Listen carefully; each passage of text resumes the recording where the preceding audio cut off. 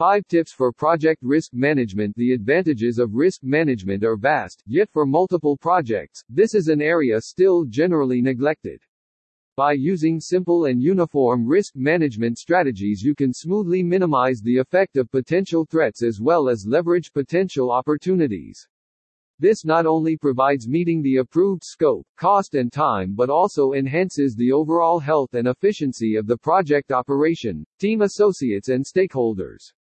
In this article, GovAssist LLC share the basics of the key rules of control risk, to provide your projects are always provided with full success. Solid identification process sounds easy, right? Yet, there are still multiple projects today that are handled with absolutely no legal risk identification incorporated. Then others think they are using risk management properly but are not applying the correct techniques to specify risks. The identification method will depend on the project, the organization and the company culture concerned. So it is best to think about those areas when determining the most effective strategy. This could be as easy as educating the crew on what a risk actually is and asking them occasionally to review the landscape for new risks. Or for big projects, the PMO can be leveraged to secure risk identification as included in the drumbeat. Positive risk management has identified and managed both negative risks and positive ones, yet most projects generally seem to focus only on the damaging ones. Assure to add clear reminders and information within your risk management strategy to consider positive risks. A deliverable being delivered well before its due date can be a good thing, but also can have unexpected impacts on other areas or exit the project operating inefficiently.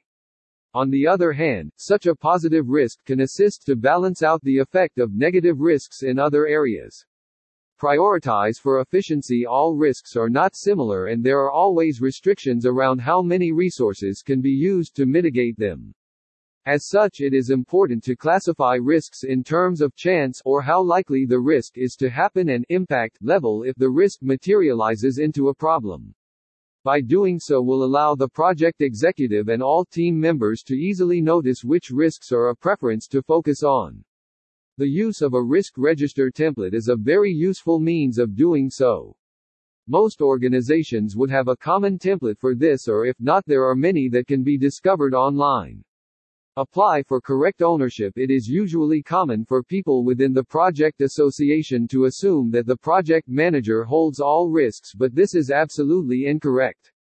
Risks can impact wide areas of the wider stakeholder group, and typically, resources with the relevant knowledge or skills in that area are much better established to become the owner of the risk and to carry out suitable mitigation actions.